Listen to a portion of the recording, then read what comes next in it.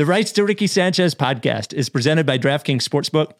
Sign up for DraftKings Sportsbook by using promo code RTRS. Is brought to you by Kornblau and Kornblau, the official law firm of The Process. LL Pavorsky Jewelers, where Rights to Ricky Sanchez listeners go and get engaged, and Kinetic Skateboarding, free tunes for the life of your board with the purchase of any new snowboard at Kinetic. On the show today, Sixers keep winning, now sit a game and a half out of first place in the East. Joel Embiid is the favorite now to win MVP. The Kings have reportedly disengaged from trade talks with the Sixers, and our very favorite, our very own number 25 bought an NFT and now has some weird NFT endorsement. Oh, by the way, it seems like Tobias Harris might be good again. 2 notes before we go. If you're listening to this podcast, we've been available on video on YouTube for a while, but now we are also available on video on Spotify as well. And you can just listen as normal on Spotify, but you can also watch the video. So there you go. And the second thing is we would like to send our love and prayers to one Zach Lowe, who, if you'd notice, had been disappeared off the internet for a little while. No podcast, no writing, as his mom suffered, apparently is, as he said, a very serious stroke. So we love Zach, and we wish him the best and send lots of love to his family as they get through this. Without any further ado, Amos and the Chef.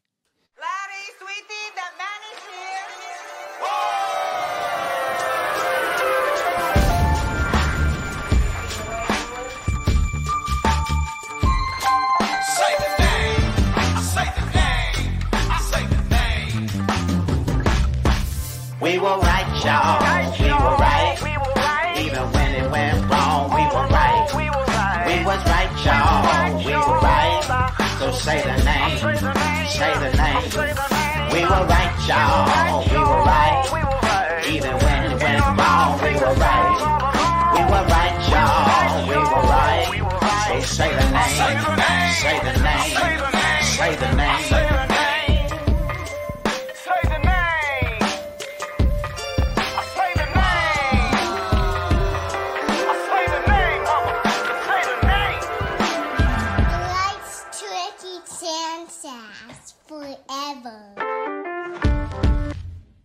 Welcome to the Rights to Ricky Sanchez podcast. I'm Spike Eskin, along with a guy who Adam Schefter reports is retiring after this season. That is one, Mike Levin. Every year. I like to tease it. I like to keep people on their toes, and I like to think about never being heard from again. But not yet. Not yet. The Sixers keep winning. Mike, 4 straight, 7 of 10. Game and a half out of first. Coincidentally, 2 games out of the play-in, but also game and a half out of first. Mm-hmm. Our own Joel Embiid, who was plus 4,000 to win the MVP a month ago, plus 1,000 about a week ago, is now the plus 220 favorite at DraftKings to win MVP ahead of Giannis, Curry, and Jokic. The Sixers' odds for the championship have not changed. And my question to you is, Tobias Harris is good again, apparently. My question to you is, Mike, are you all the way back in? I'm no. No? Oh, you're a tough customer this time. No, it's just like we know we are too experienced now. We know this. We know this happens. Mm-hmm. Obviously, Joel is a different story. He is the best version of himself right now, even though he's had, I don't want to say rocky games, but strung together some rocky play compared to his, casual 40 plus. He's been missing free throws. He looks a little tired. It would have been nice if they could have gotten him a rest day in there against the Kings, but I don't think he wants to do that. I think he wants to just keep playing and be a regular player. And in his mind, I think him being there is indicative of his level of commitment to the team, to his teammates, and to his conditioning, which is obviously still very high and the highest we've seen it. So, but he was 8 for 13 from the line against the Lakers, and it looked like he was just short on everything. He was 0 for 5 from 3. It just seems like he's a little tired. But then at the second half of the Kings game, he just absolutely took over. He had one field goal in the first half. He had one. Yeah. So it's, yeah. Yeah. He had one Just a field goal in the weird first half and spot. ended up with 36 points and fucking 15 yeah, rebounds and 6. It's like, come He's on. very good. I mean, he's very good. We do this. We watch him. We enjoy it. He's incredible. It's nice. The team looks better. It's good to see. I'm not out. I'm not like incredibly negative on the team. I've been relatively high on giving them a chance to make a run with making the best possible version of a trade at the deadline that you can make that also leaves you flexible in the offseason.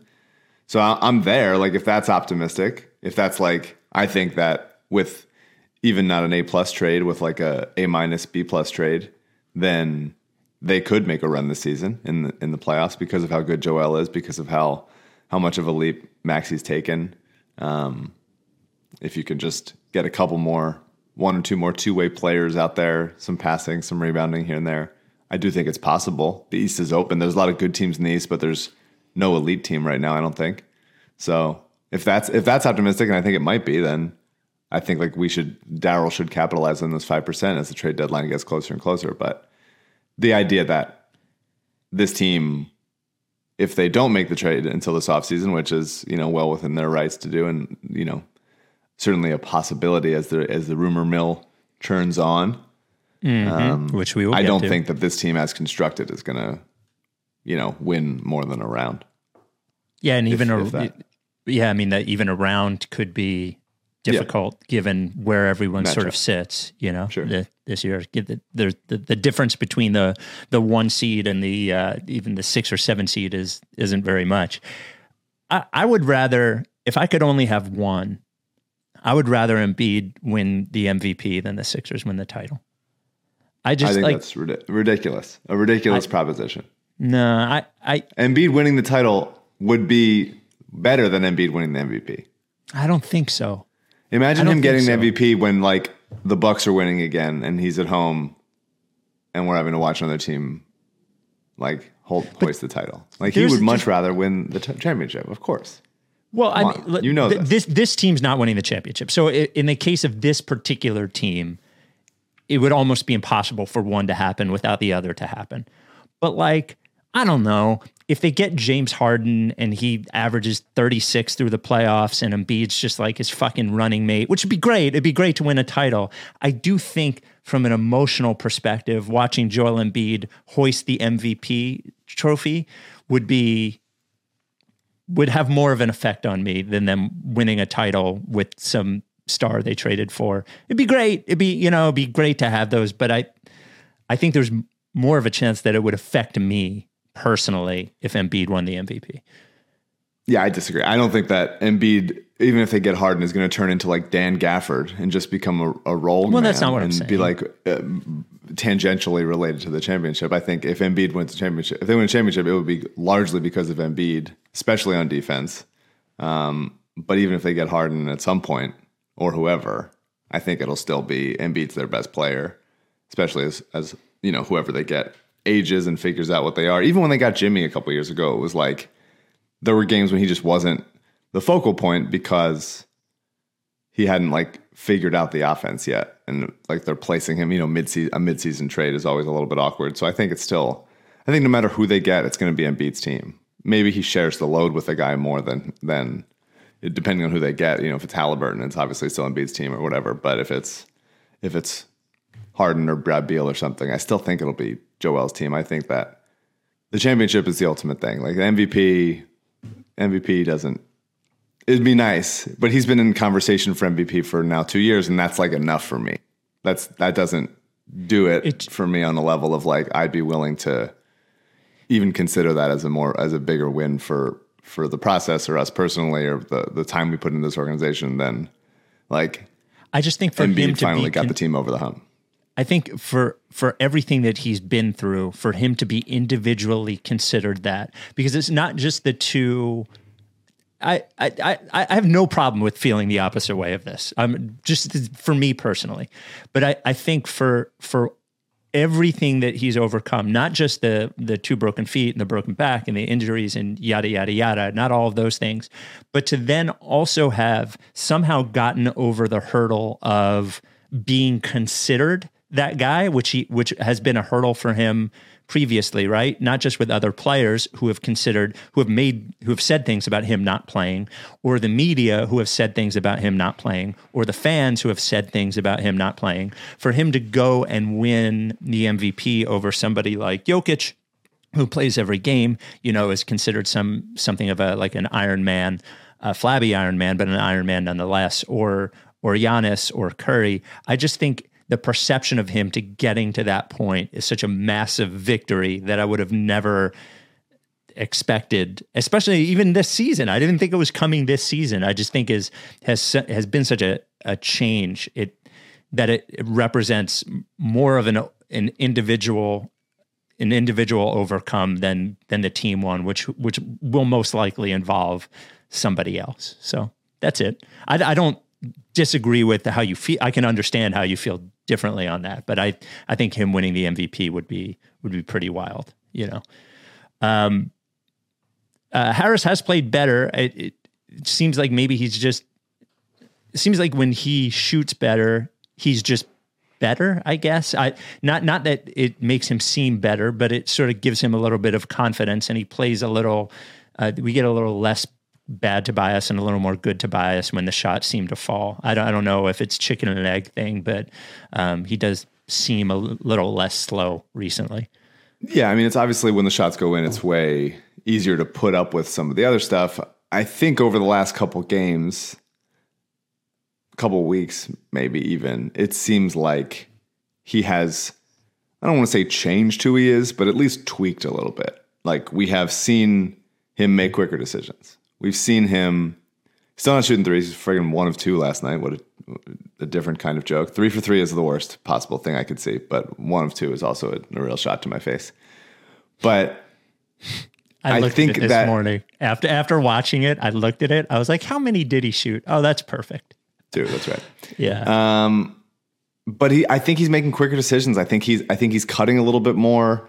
I feel like, they tried to use Maxey in the dunker spot occasionally, which is insane because he's not really a threat there earlier in the season. And they put Matisse in there sometimes, which I think is right.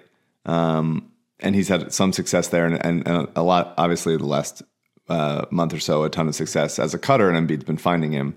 But I think they've been using Tobias a little bit in the dunker spot occasionally, cutting there, being open. And he's got the ability to, make some difficult shots in there and is big enough to get his ass into somebody and get a decent look out of it. So I think there's been a couple, he just seems like he's more decisive. I think that's like, everybody talks about it. When Tobias plays well, it looks like he's his brain is working quicker. He's not thinking as much. He's just like playing. And Doc had a good quote a couple games ago where he's saying there can be one ball stopper on the team, and ours is going to be Joel. So it can be Tobias also. Like, you just can't have 2 of them. And I think that's a good and correct quote. And it seems like it's gotten through to Tobias that if I'm going to impact this team, it's not going to be as like holding the ball, 2009 Carmelo Anthony. Like, it's just, you got to make quick decisions. You got to move the ball and get it out of there. And it seems like he's doing that.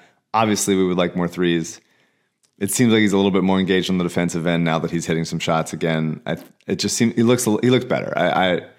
Is Tobias? Or are we gonna any mea culpas about Tobias? No, of course not. No, he was playing like shit. Yeah, he played awful. Still for a long overpaid. time. You always compare him. Now by it's the way, just like, there we go. You always compare him to Carmelo, which I understand. I don't think he's Carmelo. I think he thinks he's Carmelo in 2009. His game is modeled after that. Right. Carmelo's so much better. And the difference is just in confidence. Like, Carmelo was sure as shit even when he shouldn't have been. But, Toby doesn't seem that. So the only other thing I had from the game, well, first of all, it is amazing what a difference having Danny Green just available makes and willing to shoot. I think you could put a bunch of players into that position and say the same thing, but somebody who can play defense and is willing to shoot as soon as he gets the ball. I do think that his pick and roll, his 3 off the pick and roll with Joel was the one dribble pick and roll was amazing, but having him available is a big thing. And the other thing is that I really miss whatever the fuck happened to Korkmaz, who is just on the verge of a lost season, is what he's shooting, like 25% from three. It's just like nothing goes down. I still believe he's an effective player, and I think if the team was better, it would make him better, but it's sort of a bummer watching him struggle like this for this extended period of time. Yeah, I mean, Korkmaz had a stretch there where he started hitting again. He'll have his like weird 7 of 9 from three type game. But I think, honestly, the lack of guards on this team that can beat their man off the dribble, that can penetrate and also pass, is really harmful for his outside shooting. Like, they've depended on him, Doc especially has depended on him to run the second unit. And that's not his strength. Like, he can do it a little bit, but to have him out there without a real initiator who is quick and decisive and can make, can manipulate the defense and make those passes, it's just, it puts him in a position where he has more responsibility. And I'm sure he likes it. I'm sure he likes, running point like he does overseas, but he's just not good enough at it. He's not quick enough. And you just need him to be a guy that can hit shots. And he hasn't been. And hopefully, if they make a move at the deadline to get a more perimeter initiator who can do some stuff, it'd be helpful to him. I still believe in him as a shooter. I still believe in him as a helpful player. But as we've talked about, like, team has too many of derivative pieces that all have the same weaknesses. But I think it was nice to see they gave up a bunch of points to the Kings in the first half without De'Aaron Fox. Tyrese Haliburton went off. Seth Curry's back, but he did he's not a good defender. He just is slow and dies on screens and falls asleep. He did take 7 threes. 7. Sure. Took 7 threes. There was a good article about Seth that Rob Mahoney wrote for The Ringer. That didn't really get it. I thought it was a good article, a very glowing article about him. Didn't really get into his weaknesses and what a team that has him as playing as many minutes as they do struggles with. And you saw last night. You should write an answer article. You should write a response article about everything that is bad about him. The response is just like, not kinda. There's a good article a good moment in the article where his G League coach told him to do push-ups on the court so people would perceive him as stronger in warm-ups, which I thought was pretty wild. But yeah, I mean, he's just like, he's a very good player. Obviously, he's helpful out there. Embiid loves playing with him. They have some magical two-man game. He had a couple nice defensive moments off ball last night, but he's just too slow and small. And Haliburton just like absolutely roast him repeatedly. And I worry. I think Maxey is a long-term piece of this team. I really don't want to trade him. I would try to avoid trading him at all possible costs, because I think he's going to keep growing and getting better and being like a cost-controlled, homegrown star on this team for at least a couple of years until they have to pay him more. So I wonder how long can you survive with a Maxey Curry backcourt in the playoffs? I don't really know. I think you can't. It's be limited. The worst. It'd be like the worst backcourt in the playoffs. I haven't looked at the rest of the team. Defensively. Yeah, well, I mean, but that counts. That's part of it. So, the Rights to Ricky Sanchez podcast is brought to you by LL Pavorsky Jewelers, who have had a huge week, just an enormous week. So, congratulations to our own. Can we say our own Seamus Clancy? Is he our own? I guess he's at least my own. Liberty Ballers, right? Sure. So Seamus got engaged, used LL. I think we hit 256 Rights to Ricky Sanchez listeners have purchased engagement rings from LL Pavorsky. We got this nice note from Tommy. Hey, Spike and Mike, wanted to plug LL again and say that number 254 me got engaged this weekend to his fiancée, Megan. LL couldn't have been more gracious, low-key, and made the whole experience awesome. Just wanted to say, I don't know if all 254 people are real, but at least I'd recommend him, and I am real. So, and also I saw he closed the deal yesterday in the snowstorm. They needed the ring in the snowstorm, so he went into LL Pavorsky Jewelers from South Jersey. What a man. What a guy LL Pavorsky is. And he was even dressed down. If you look at his Twitter, he was dressed down when he was in the shop yesterday. I guess snow forces him to dress down. LL was the first sponsor of the Rights to Ricky Sanchez. And as I mentioned, he has sold 256 rings to Rights to Ricky Sanchez listeners. We're 2 weeks away from from Valentine's Day. You need something, LL's your guy. You want to get engaged, LL's your guy. If you just want to talk, want to chat, want a friend, LL's your guy. Been there for over 30 years, and everybody who we send to LL gives us a glowing review. 707 Walnut is the store. If you're going to buy an engagement ring, appointments are necessary. 215-627-2252. Email him, lee@llpavorsky.com, or just tweet at him @LLPavorsky. Always a generous contributor to our charities, Providence Animal Center, coded by kids. LL Pavorsky Jewelers. Killer cow voice. But people told me LL Pavorsky couldn't sell rings. Do you want to move on to it feels like a natural move to the trade update stuff from Sacramento? I want a couple more things about the game. Okay. All right. Shake is still out, and they're still like kind of searching for that 10th guy in the rotation. Doc Love's going to an all defense or all bench lineup, and sometimes to his detriment. But they played with Charlie Brown a little bit. They played with Isaiah Joe. Interesting that Isaiah Joe was on the court for a big defensive possession at the end of the game. I like at least instilling that in him of like, hey, we need you to commit on defense, and I think he does sometimes. I think he gets like, a little foulsy sometimes, where he'll try to contest shots so hard that he'll get baited into some fouls. And I think I need him. Obviously, he needs to get stronger, 100%. But he works. He tries hard. He'll step in for a charge. So I think that was kind of just nice to see. And the defensive effort in the second half generally was really good. They gave up 40 points in the second half after a tough offensive first half. And they had just, mostly they lost this game. They were going to lose this game in the first half because of like they were so not invested. Like the turnovers were like, oh fuck, whatever. It just every time they turned the ball over, they were like, oh, not again.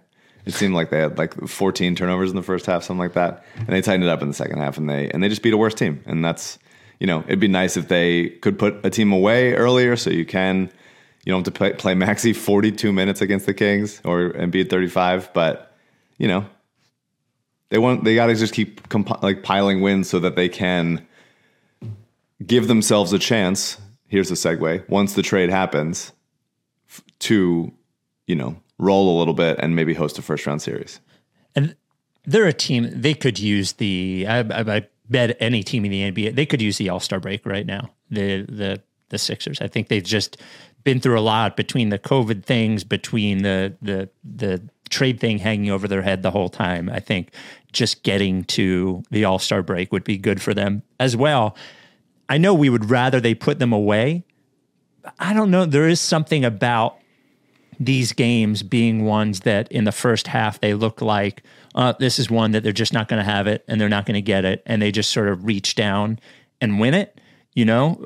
Mostly behind Embiid, but them locking down in the second half, I think, is it's a good thing that they did that. Like that they can come out and look like shit and actually win it. I think means something. Nice mix. You need a nice mix. You need to win tough games. I'd rather the tough wins come against better opponents than a De'Aaron Fox-less Sacramento team that is just basically auditioning for the Sixers. Harrison Barnes and Tyrese Halliburton just being like, get me out of here, please. Look how good I am. Look how nice I look. Just like showing some leg. Look how good that you want some of this. I think it really felt like that to me, and they would be for sure helpful. I don't know how big of a difference Barnes especially would make. Halliburton, I love and think he's a special player and would just like infuse a lot to this team that already is there and connect a lot of things together. But we'll see. We will see. In a second, we will get to that, all of those updates. Before that, are a very special Apple Podcast 5-star review for you, actually, this week, Mike. We're at 3,045. When we get to 4,000, of course, I have to read all the reviews again. And our Spotify ratings, we are at 346 with a 4.9 average. Would love to get that up to 5. Anyway, so here is the review. This comes from Escobar the Man. The subject line is trial and error. Illegally streaming Trial and Error at the moment because it's unavailable on all the streaming services. Still holding out hope for season 3. Mike, any comment there?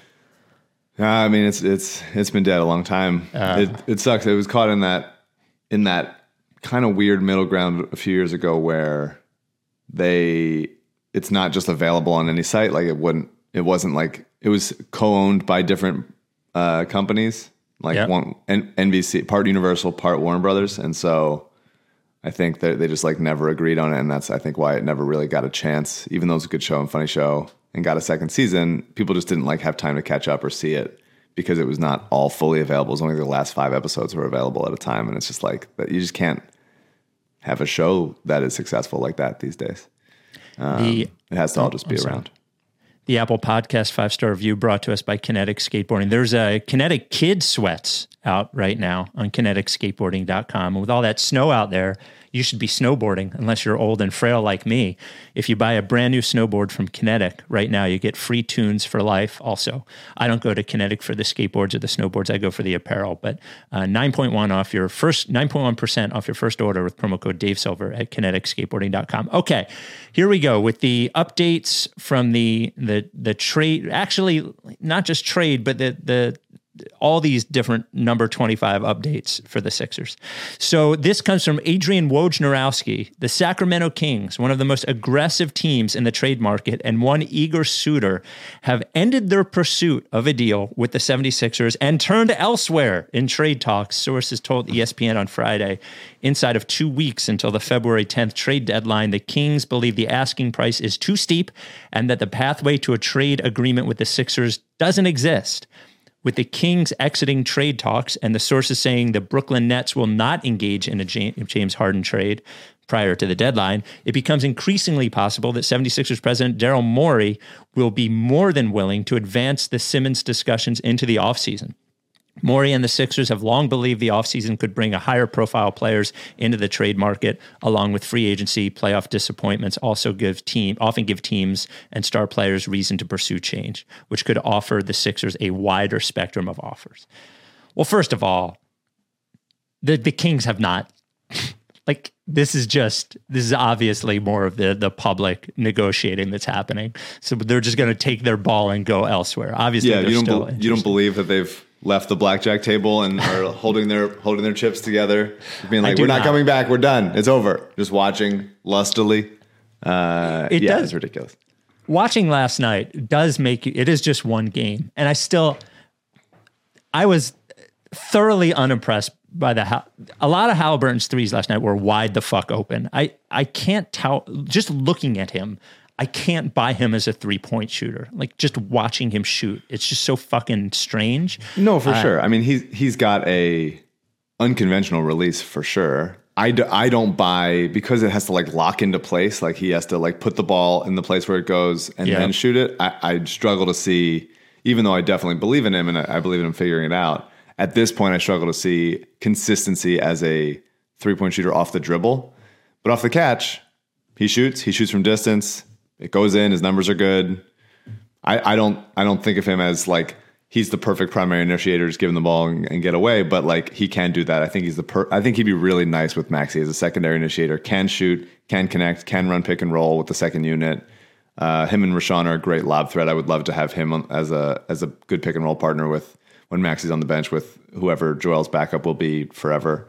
Thinking about like obviously Drummond, but even like a Charles Bassey situation seems like that'd be good for a long time, making him into just a regular pick and roll player. You see how Chris Paul in Phoenix just makes whatever big man walks in, Bismack Biyombo, out of the crypt to like get a just good pick and roll game out of him. So yeah, I just love Halliburton. I think he's a really helpful player, and I think like you wish that he had made the Kings better. You wish that how much I believe in him just like made it like. He could just have lifted them out of it, but they're just too Sacramento Kingsy for him to do it. The power was too strong, so it's just been still ugly. But I do believe in him as a helpful player. I don't know if he's the helpful player, obviously, but he's very good, and he showed how good he was last night. I do believe he is incredibly tradable in that between his salary and his game, you could put him on any team and be helpful. Mm-hmm. Almost any NBA team could add Tyrese Halliburton and find a role for him. So totally. If that becomes, we don't know what the trade offer is or was, but if he is involved, it seems like I get the sense that he would be more useful in a trade than Simmons would be. Like overall value in the entire NBA. I mean, it just depends on what you're looking for. I think, as we said, like it's going to depend from somebody team to who team. plays.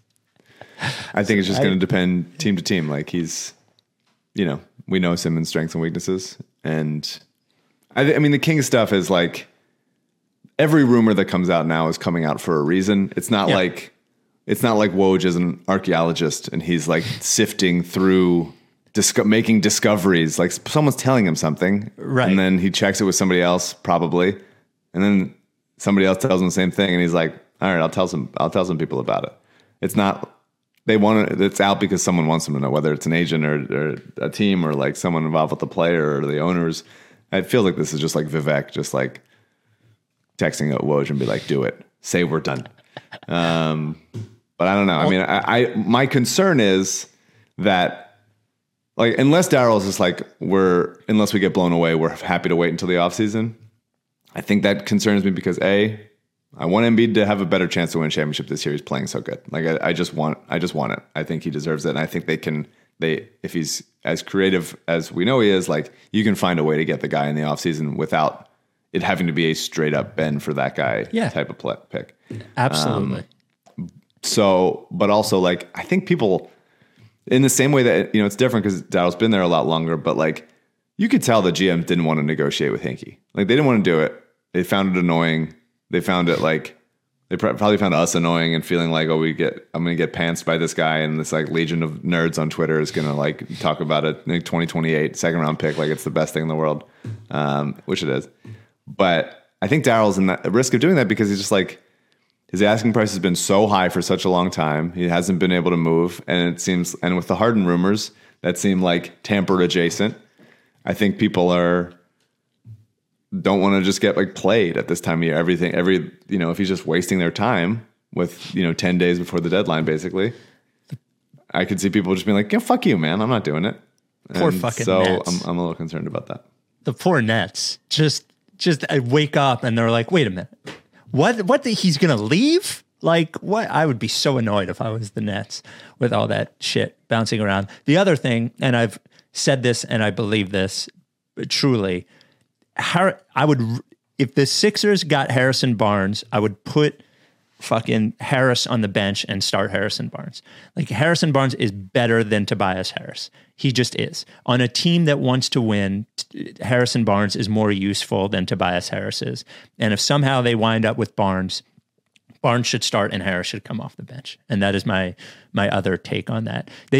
I don't think it would put them in the championship realm, but the Sixers would certainly have a better chance of competing in the playoffs if they had Tyrese Halliburton and Harrison Barnes for the second half of the season rather than like nothing, I think they would both be helpful. I don't think it puts them in, elite class, but they're both players that would be helpful on this team. Yeah, I mean, absolutely.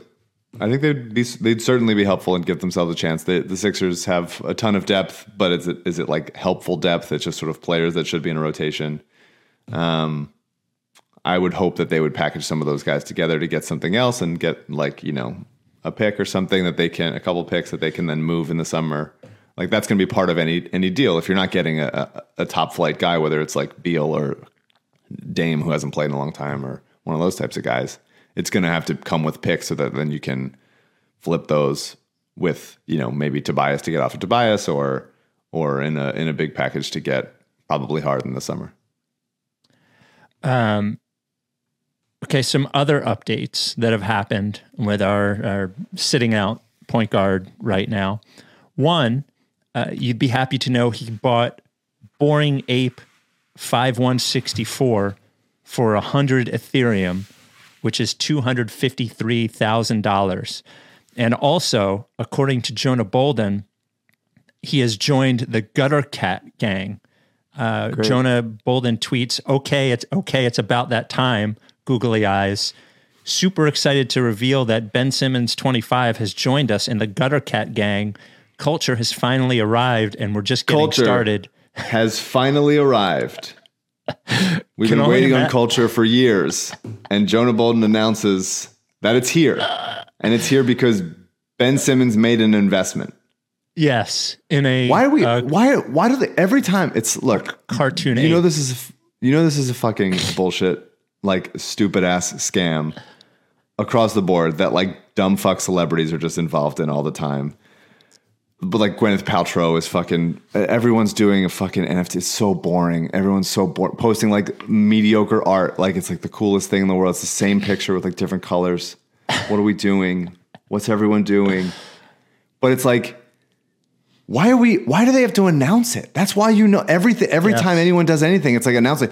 Are they announcing all of their investments? Like, is that just something we do now? Like every person has to announce what they're investing in? Or you in the talk about it gang? Or Bored Ape gang? No. They have to tell everything like, hey, I actually bought a couple penny stocks and here you go. The culture's here because I did. Like, what are we doing? Just shut the fuck up.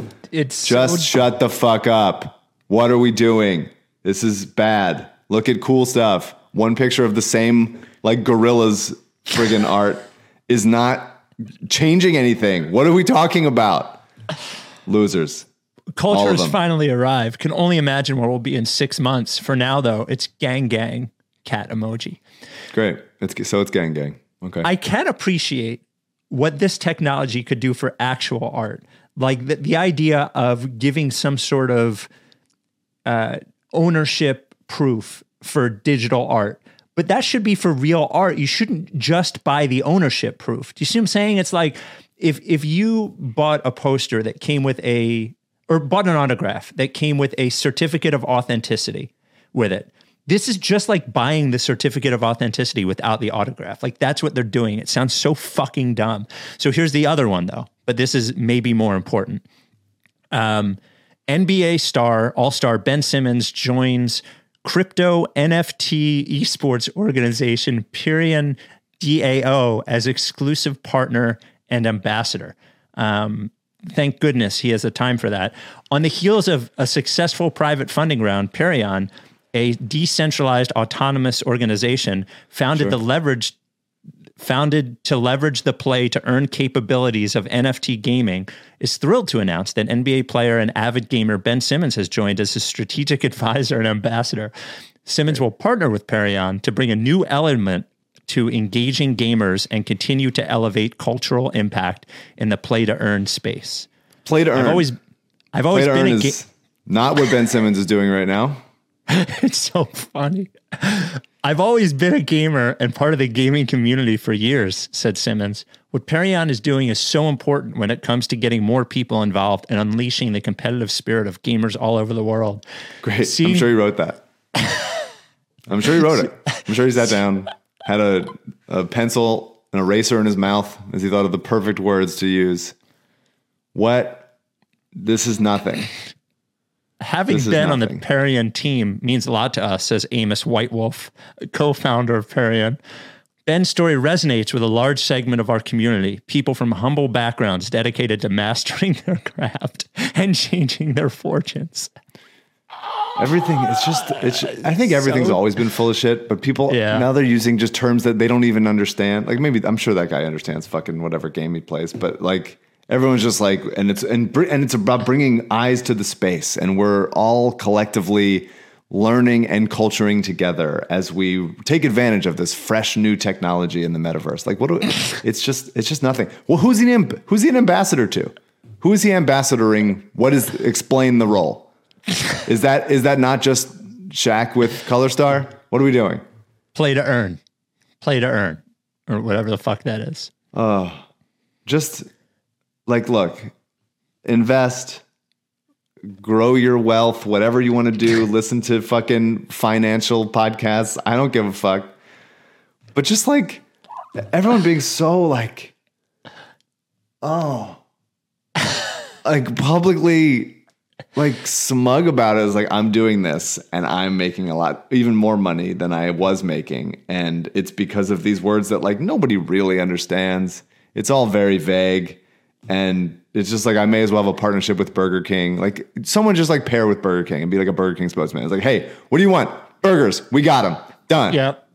Yep. Like that's it. Just go back to that. This like vague ambassadorship of partnering with fucking digital technology space where you can buy a number and then prove to everyone that you're the only one that has that number. Like who gives a shit? Shut up about it. So just to be sure, you are not a member of the Bored Ape clan. No, for me, the culture is still gone. It hasn't come back yet. Okay, all right. The Rights to Ricky Sanchez is brought to you by Kornblau and Kornblau, the official law firm of the process. We've gotten a lot of emails lately about Kornblau, him helping people out. One of the things that I'm most proud of with a lot of our partners, a lot of our sponsors, is that they are small but able, right? Like, so instead of seeing a commercial or hearing a commercial seeing a billboard for a personal injury law firm who may not have time for you, most likely they're just referring you to somebody else. Kornblau is big enough to have a few offices, to be able to do home visits, to have been there for 40 years, but nimble and small enough to really work with you and care about you. So when you call Kornblau and Kornblau, you're actually getting Adam. If you email, if you call, you ask for Adam, you get Adam. This, as I said, this law firm's been there for over 40 years, started by his parents. He runs it now with his mom. All personal injury. So injured at work, car accident, slip and fall, medical malpractice is what they've specialized in, but also is so caring to our listeners that other legal questions that they call with, Kornblau is always there to help. I want you to know that if you've been injured in any way, or you need legal help for anything, he is your guy. It doesn't cost you anything until they get results for you. 215-576-7200, ask for Adam, or email kornblau@kornblauandkornblau.com, KORNBLAU. That's right, I spelled it for you. Only on this one, the official law firm of the process. So it is time for our hard to stomach YouTube comment of the week. This comes from Alter Ego 877. That Seth Matisse question may be the stupidest thing ever uttered on this pod. You know, you remember they were trading good offensive skills and defensive skills. The original emailer clarified, I meant it as one hypothetical player takes each of Seth and Matisse's best attributes and one other takes the worst. Player A, best of both, Matisse's athleticism, defense, and frame with Seth's offensive skills. How good is that player? Is he a top 30 player in the NBA? Player B, worst of both, Seth's athleticism, defense, and frame with Matisse's offensive skill. How good is that player? Is that player even good enough for low-level college basketball?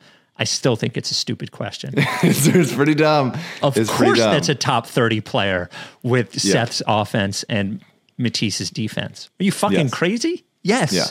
1,000,000%. It might be a top 12 or top 10 player. Right? Yeah. And that would be that's basically Paul George. Like you're kind of describing Paul George.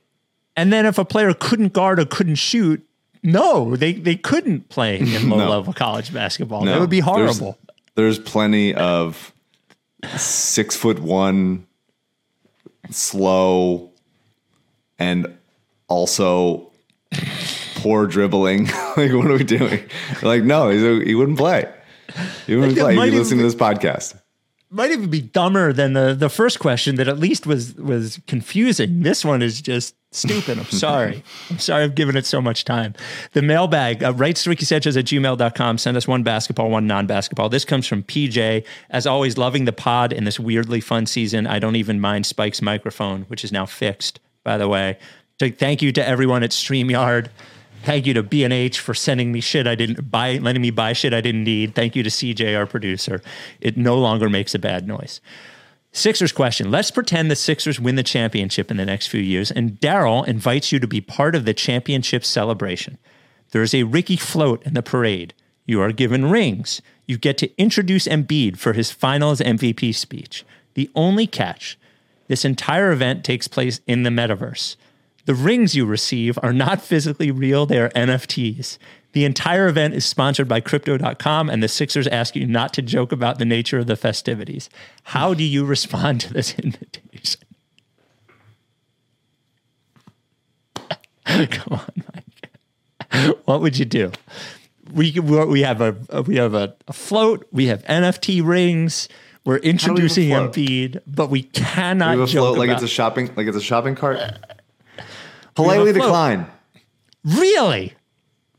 Just so, what am I doing? mean, think of the jokes we can get off.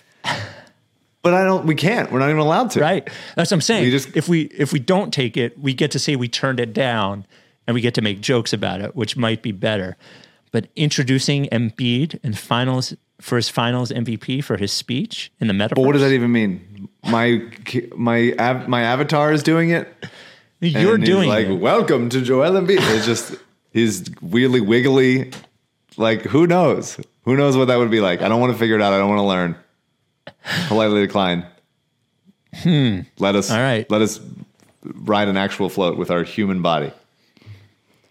But you won't be able to. We won't get it in the real Well, I'm saying that my counter would be, don't do a fucking metaverse float.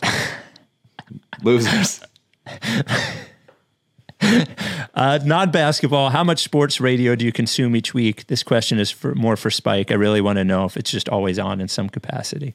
A frightening amount for me. Just a from 5 a.m. until 7 p.m. every day. If I'm not on the phone or running, I am consuming it. Mike, I would imagine is zero, right? Zero sports radio. I consume not just New York and not just national, all of our other markets. So a shit ton, a real lot. It's actually at this point, my podcast listening is down to like 2 or 3 different pods because I only listen to the pod when I'm running or walking my dog. From Anthony, Ben Simmons and Seth Curry are the exact opposite player in every single capacity. Thoughts? I actually think they're quite complementary together. They are. It is pretty amazing. They are completely opposite. They both like gaming, so I would imagine they're the same in that respect. I don't know what their thoughts are on Bored Ape, but The overlap is dribbling some. yeah. But that's about it. Obviously the size and athleticism, the shooting, the defense, very, very, very, very different. Non-basketball, there's something each of you have been wondering about the other for as long as you've known each other, but just haven't gotten up the will to ask. I don't know what that is for either of you, but it's time for you to ask it right now on the pod. Do it. I have nothing to ask. I don't think you have anything to ask either. I really don't. If there was something in my head, I would certainly do it, but there's nothing I like someone in my head. instructing us. If you don't ask this question that you've been dying to ask, a bomb will go off in 5 minutes. What? I don't know. I would like to know what that John, was it John? Who was it? Anthony. I would like to know what you think that is, because you clearly think it's something, but I don't have anything. This comes from John. This is a jigsaw. Would you rather spill something on your shirt every time you ate?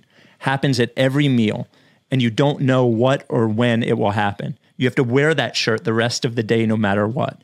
It is in an obvious spot, so the rest of the day everyone will see it and you can't hide it. Or you will start crying emotionally all the time. Anytime you have a slight change in emotion, good or bad, you will start to tear up. Neither of these options are different from reality. Oh. I do spill a lot and I get emotional, and I guess I don't cry that much, but I would. If you tell me that I would stop spilling on myself, then I would take the second one, because that would improve my life, I think. Oh. So you would keep the crying if you would take your normal stop, your normal incidence of getting Spilling stuff on your myself. shirt, if that would go away. That'd be great. I don't cry a lot. I am an emotional person. I do get stuff on my shirt all the time in a way that it makes it seem senseless to even buy nice shirts. Like, that's how many spots I have on them. And I don't always get it on the front, the collar. It's always like here around the wrists. I end up getting like food. I don't think I could cry all the time. I would take the spots. And finally, from Mark, recently I've been thinking about how incredibly bad every single move the Sixers made during the 2019 offseason was. So many of the team's present problems stem from the terrible decisions made at that time. So I'd like you guys to play a game I call relitigating the disastrous offseason of 2019. I'd like for you to list the following moves in order of how devastating they have been to the Sixers 21-22 season. All of these were terrible decisions, but I'm hoping we can hone in on the ones that bear the most responsibility for the present state of the team. 1, signing Ben Simmons to a max extension instead of trading him. 2, letting JJ Redick walk in free agency. 3, signing Tobias Harris to a near max extension. Signing Al Horford in free agency. Trading Jimmy Butler, and trading for Josh Richardson for somebody who's not a better fit. This is interesting. Yeah. I think a lot of these, pair together, like trading Jimmy and sort of forced Ben. their hand to sign Tobias. Yeah.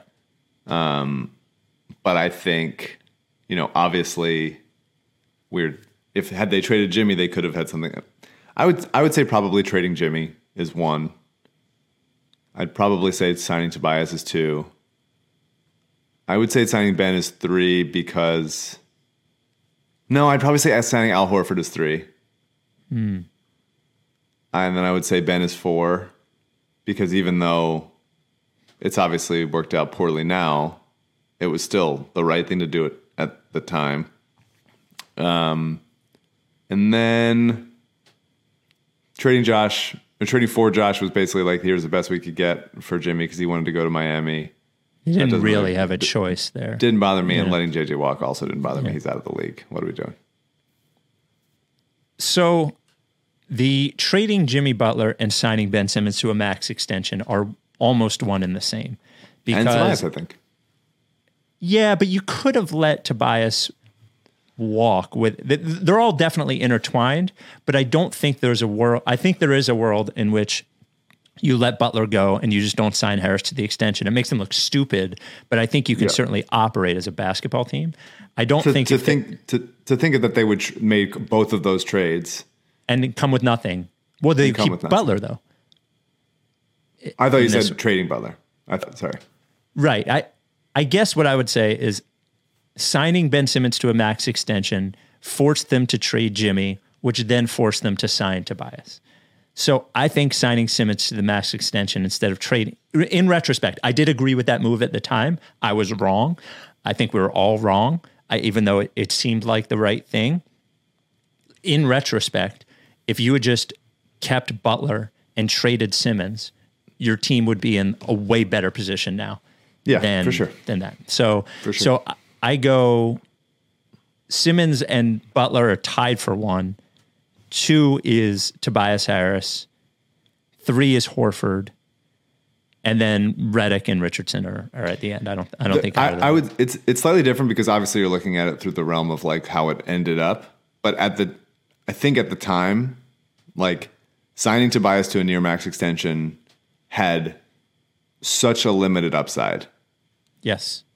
Signing Horford to play power forward next to Embiid and him not be ideal for that and requiring, you're paying $30 million to your backup center had such a limited upside.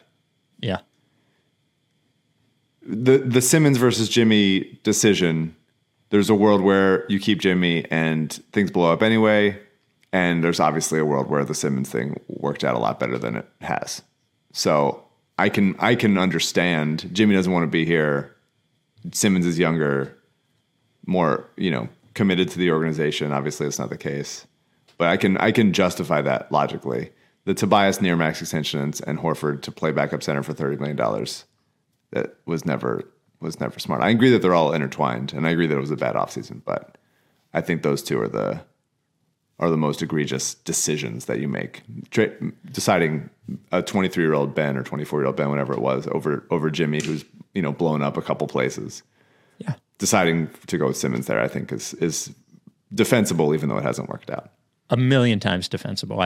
Yes, I agree. And there was more happening behind the scenes with Butler than has been reported, at least in terms of his disruption. It would have been a real ballsy thing for them to hold on to Butler and not Simmons at that point. It would have been the right thing. Well, also, we don't know how that plays out either. You know, we don't know if he blows up here, if the team doesn't perform the next year anyway.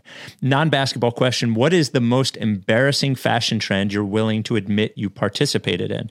I.e., I want to know if either of you own those pants that zip off at the bottom and turn into shorts, or had a Nike swoosh shaved into your head. I've participated in a lot of them. I don't know about you, but I had my fashion has always been pretty staid, pretty neutral, not taken a ton of risks over here. Although I guess compared to what I was doing growing up, like just wearing like big baggy sweatpants and a sweatshirt to school every day, as I've certainly developed, but I don't think there's ever been a time where I'm like, I'm going to be, you know, Von Dutch hat guy or like mesh guy or like, you know, anything like beret guy. That was never me. Those kinds of things I generally turn up my nose at like weird fads and like things that people say are fashion, where I'm like, that's stupid. Alyssa says all the time, this is fashion. This is like fashionable. And I'm like, it's stupid though. Things can be stupid and also like publicly like seeming like they're like popular. Almost anything that's fashionable is stupid. Almost anything. So I did, when I was like 14, have the shaved really tight on the sides and long in the back mullet because I loved Brian Bosworth. Yeah, I was a big Brian Bosworth guy. And then in college and then post-college, I definitely did the giant Jinko jeans thing and got all my clothes at Pacific Sunwear. Pacific Sunwear is a different store at that point than it is now. Now it just seems like flannels and T-shirts. It was not that at that time. So I wore those. I never frosted my tips, although I had friends who did. I didn't do that. I bleached like white hair for a while. I never did that. I did that. I don't like think that looks that bad, though. In fourth grade, I had the Pat Riley slicked back hair. Oh, really? Mm-hmm. When I was like 8 or 9 or something like that. Just like ready to, just like patrolling the sidelines, arms folded, ready to force players to run. So people, I think kids at school were like, why are you doing this? I don't think I had a good answer. But yeah, I have a picture from when I was like 8 or 9 wearing a half shirt that my mom got for me, like a shirt. Like a crop top? Yeah. That's cool. That was a thing for a while, like mid to late 80s. There were a lot of half shirts. That's what they were called at the time, half shirts. I'm trying to think if there's anything else. No, that's about it, I think. So, all right. Well, we have like 10 days till the what's it called? Till the trade deadline. We also have 2 new sponsors to announce in February as well. 2 new trusted partners of the Ricky. So excited to ambassadors of the Ricky, and they'll have to change their profile picture to me with Pat Riley hair. And they will get $250,000 if someone buys it, and that's cool, and we like it, and it all makes sense. We love it. We'll talk to you later in the week. Are you down with TTP? If you don't fuck with me, then I won't fuck with you. If you don't fuck with me, then I won't fuck with you. But if you fuck with me, I'm gonna fucking kill you! That's a plan B.